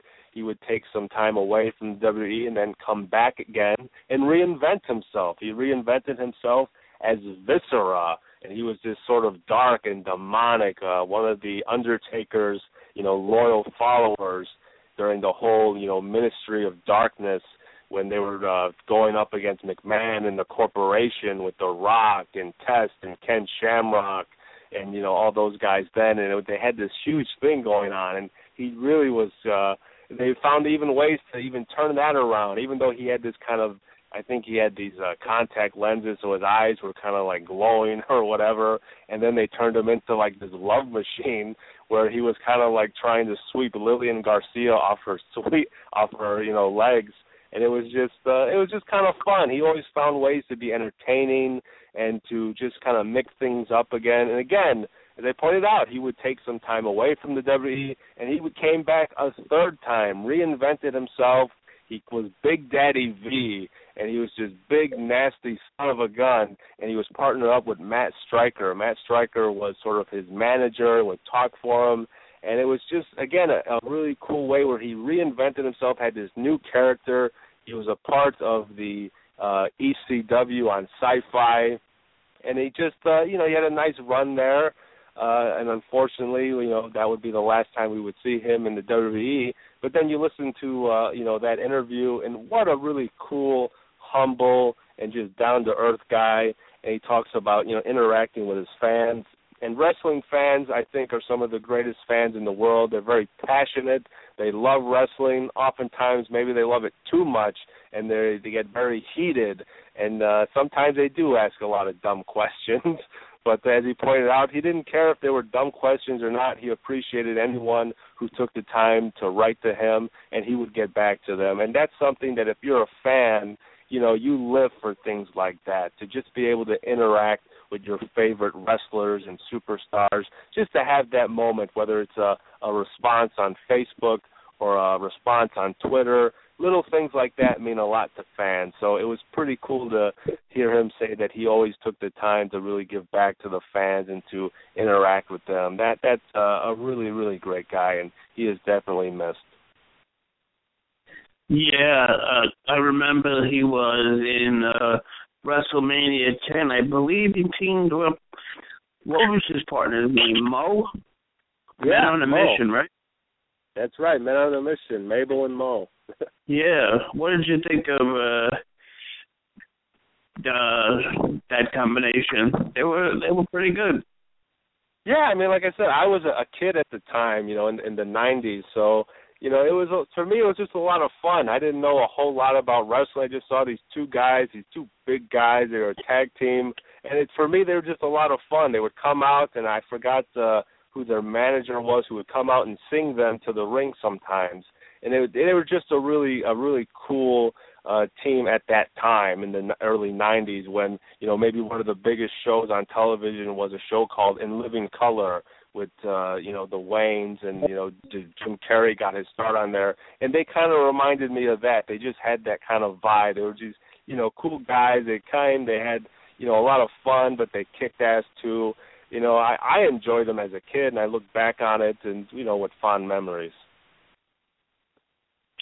Yeah, and I mean, Mabel was in the middle of some big main events with Kevin Nash, Diesel. If you remember, on one of the SummerSlams, it was Kevin Nash taking on Mabel. Yeah, like I said, he was the king of the ring, and you would have hoped that, that was a huge opportunity to become a big single star. As I mentioned, he was in a tag team, Men on a Mission with Mo, but to become king of the ring and, hopefully could have had a really big singles career. And as you pointed out, he had these match with Kevin Nash, which, that was huge. Kevin Nash was a big deal in the 90s. He was with Shawn Michaels. He was a world champion, and, he's facing, Mabel. So, it was a big deal for him to be in that position. Yeah. And made in 1995 SummerSlam, he took on Kevin Nash Diesel. Wow. Unbelievable. Only 47 years old when he passed. That is definitely a sad state of affairs. But let's take a little break, RVD. And we'll get closer, and we're gonna talk about the biggest moment of the year. To the audience that is listening, let's see if you could guess it. If you want, email me, Facebook message me. What do you think the biggest moment of the WWE year is? We'll be right back.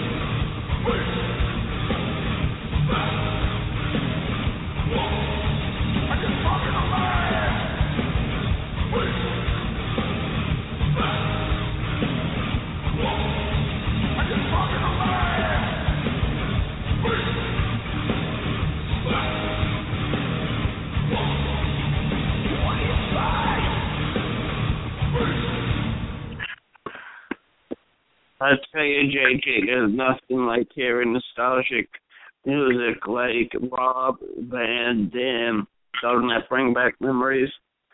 Well, yeah, I mean, we kicked off the show listening to Perfect Strangers, and of course that makes me think of the franchise Shane Douglas, who used to have that entrance theme in ECW, and of course Walk by Rob Van Dam. That, I mean, just an iconic song. It just, I can't help but think of RVD and his time in ECW. Just an awesome song. Definitely makes me nostalgic and makes me miss the original ECW.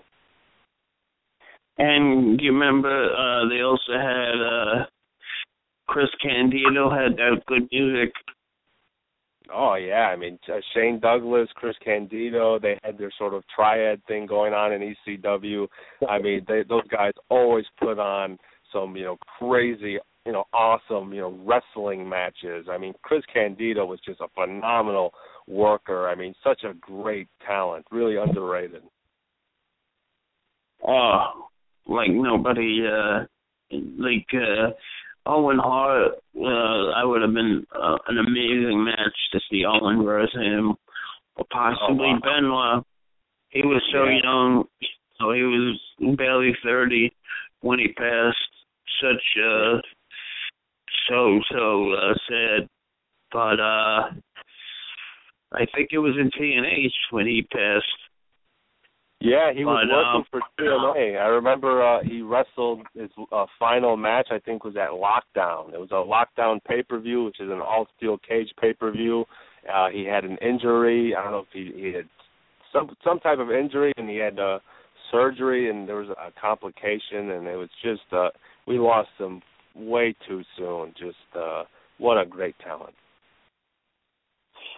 Well, in besides the Hall of Fame speech, there was nothing more shocking than when the Ultimate Warrior came back after 18 years of not being on Raw. That's right, Michael Cole says it.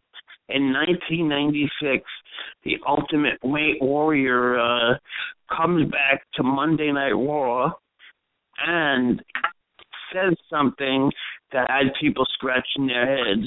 Here's the clip.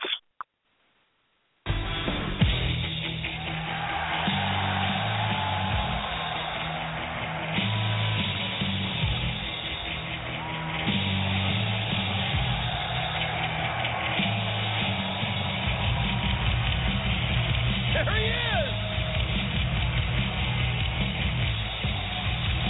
Ladies and gentlemen, WWE Hall of Famer, the Ultimate Warrior. It was July 8th, 1996. 6,482 days ago, the last time the Ultimate Warrior was live on Monday Night Raw. And tonight, the Ultimate Warrior's back. He is back. The latest inductee into the WWE Hall of Fame, class of 2014. And we want to invite you to talk all about the Ultimate Warrior here tonight, ladies and gentlemen, on Twitter by using the hashtag Warrior. And as we noticed over the weekend, our WWE fans is very vocal about the return of the Warrior. Wow, wait a minute. Oh, yeah. Warrior's back, and listen to this reaction.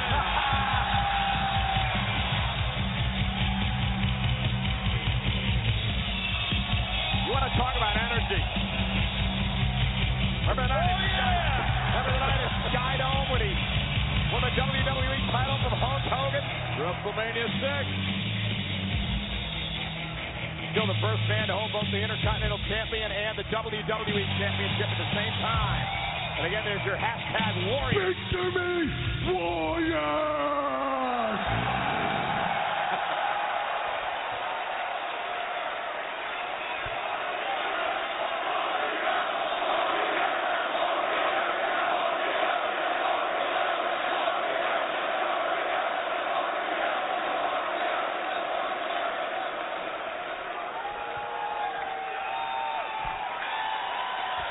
As I thought about what I was going to say this evening, it's been hard for me to find the words, that's...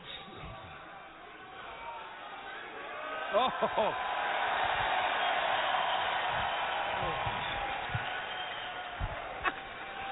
Oh, this is going to be great. There you go. There's the Warrior. Well then, you shut up, Warrior, and let me do the talking.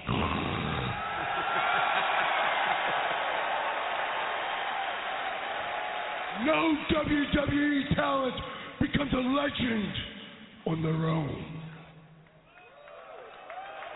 Every man's heart one day beats its final beat. His lungs breathe their final breath. And if what that man did in his life makes the blood pulse through the body of others and makes them believe deeper in something than larger than life, then his essence, his spirit will be immortalized by the storytellers, by the loyalty, by the memory of those who honor him and make the running the man did live forever. You are the legend makers of Ultimate Warrior.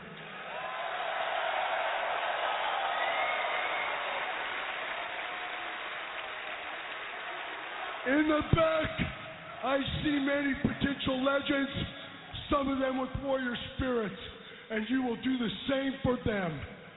You will decide if they lived with a passion and intensity, so much so that you will tell your stories and you will make them legends as well. I am Ultimate Warrior. You are the Ultimate Warrior fans.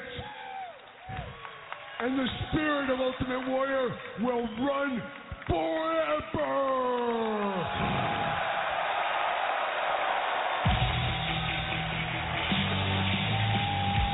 The Ultimate Warrior,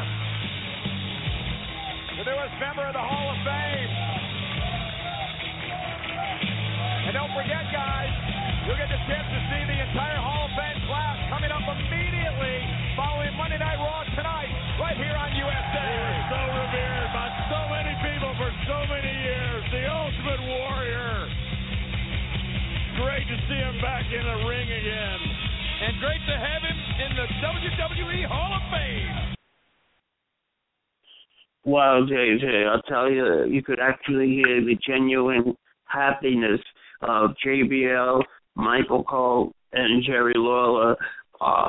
They seemed to be in awe of talking about the Ultimate Warrior. What was your thoughts?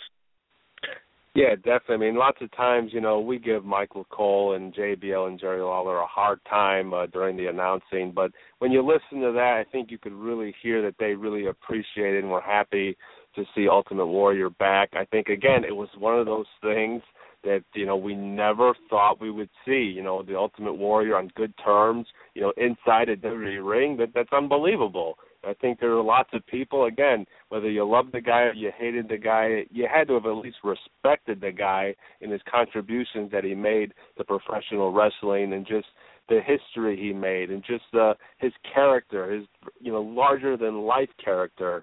And just when you hear him and you know he was such a great speaker, he was such a really great motivational speaker if you ever listened to him speak. But that was definitely something that, you know, when we heard him speak on Monday Night Raw, it was so great. It's been such a long time, as you pointed out in that clip, too, since we saw Warrior on a Monday Night Raw. I mean, oh, my God.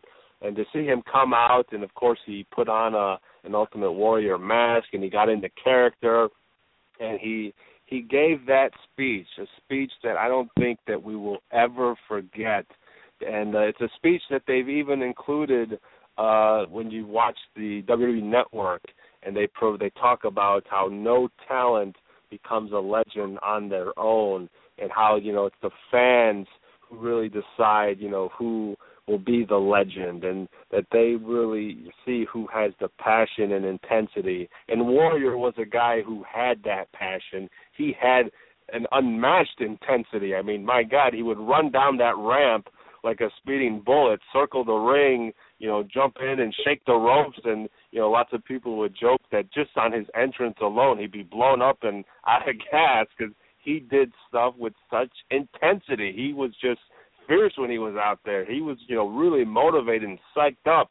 It's just something, it was unbelievable. Again, for me, I'm a kid watching this. This guy's like Superman. He's unbelievable. Something that you would only see in the movies or in comic books. And here he's this real life person running around. It was unbelievable. And that speech again, and it's so eerie. I talked about it earlier. Nobody. I mean, forget wrestling. Forget the Undertaker streak or Daniel Bryan winning the title, The Rock's return, Sting's debut. Nothing was more shocking and surprising than learning about the passing of the Ultimate Warrior that following Tuesday. And as I said earlier, we were just doing a show here on King Jordan Radio on a Tuesday night, and the show ended, and I figured, okay, I'm going to watch. I'm going to catch up on Main Event because Main Event's on the WWE Network. And here I get a call from our boy Jeff, and Jeff told me if I knew about the Ultimate Warrior, and I didn't know what he was talking about, and he told me that he passed away, and I was just shocked, man. I was completely numb. I just couldn't believe it. I mean, we just saw this guy. If you had the network, you watched his Hall of Fame speech. If you watched him on the USA Network on Monday Night Raw, if you saw him on the pay-per-view on WrestleMania 30, we just saw him, and it was like we just got him back, and everyone was so happy and excited. It was, we're thinking, all the great stuff we could see with him in the future, like we see with, Hogan and Flair and Hall and Nash, how they're being used still on Monday Night Raw. Could have had the Ultimate Warrior maybe at Hogan's birthday bash. We could have had, the Warrior promoting the network for $9.99 or promoting the new video game coming out. And there's so much we missed out on, and that's just, stuff for fans, but stuff he did beyond that, stuff he did for charities, stuff he could have done, as an ambassador for the WWE. There's just so much he had left to do, and it's just... And the way Bret Hart, the way we got to see Bret Hart, in a tag team and Lumberjack, you could have had a Warrior just do a spot just for old time's sake. Maybe come out and shake the ropes. It was definitely a tragedy for me. Like you said, we did the show, and I remember resting and getting a call from Blackjack. And did you hear? I go, did you hear what? And then he said, did you hear the Ultimate Warrior, bud? And, so many things went through my head. Wait a minute, I just saw him a couple days ago, hours ago, and the man's gone. It was just, totally unexpected, hurtful for his family, especially his two daughters, But the one thing that they could say is that they saw their fathers in front of thousands and thousands of people, his name, and they got to see that their father, maybe not by everybody, but was definitely a loved person. Yeah, just a good guy. No questions about it. And as we wrap up the 2014 year, there were so many big stories with Hogan, Brock Lesnar beating Undertaker, CM Punk, the whole situation, Daniel Bryan. Oh, we could go on and on. But to me, there was no bigger story than this. Oh, look who it is. Yeah. Scott Armstrong, of course. He's got a Triple H's pocket to stay.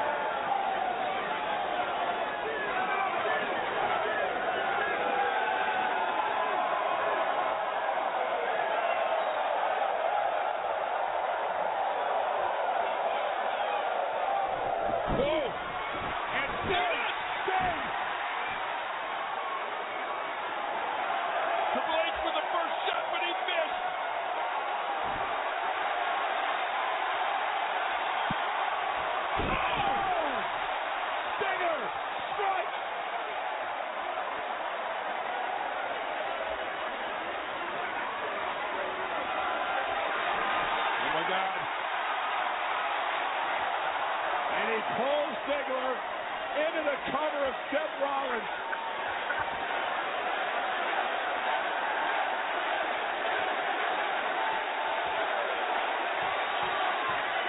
Again, here's the cover. No!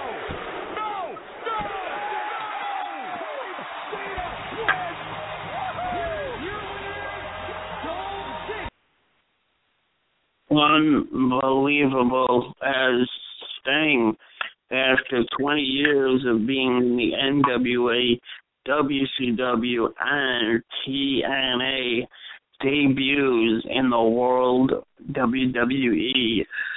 KJ, your thoughts when you saw this happen at the Survivor Series, November 14th? We've been talking about this for years. I mean, ever since day one of King Jordan Radio, even when Sting was still in TNA, we always thought we want to see Sting in the WWE sometime, someday. And, you know, every year it would go by, and he stayed with TNA. He stayed loyal with them.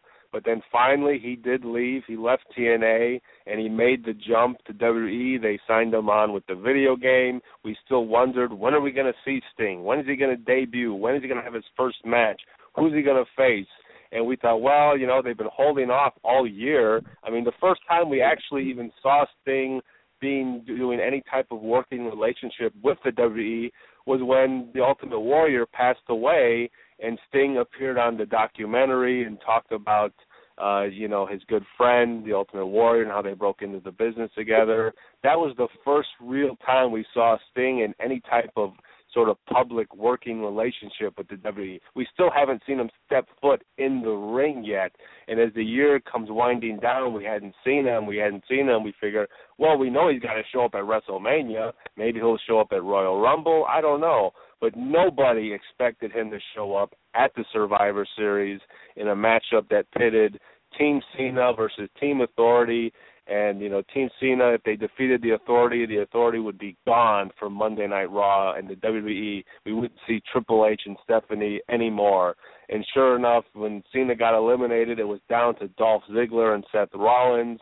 And Triple H came in, and he got one of his referees, Scott Armstrong, to come in and to screw Team Cena and Dolph Ziggler. And sure enough, here comes the icon, the legend, the guy who was loyal to WCW and to TNA, who never stepped foot in a WWE ring, and here he is now, Sting, the legend himself, the guy who became a legend outside of the WWE. He didn't need the WWE to become a big star. He's already a big star, and he finally stepped foot in the WWE, walking down that aisle inside a WWE ring. It was just an unbelievable moment. I don't think anyone expected him to show up at Survivor Series. It was a huge surprise, a huge shock, and to see him cost Triple H and the Authority, and to see him put over Dolph Ziggler. Dolph Ziggler got the big win. A lot of people forget about that. It wasn't John Cena, but Sting helped Dolph Ziggler defeat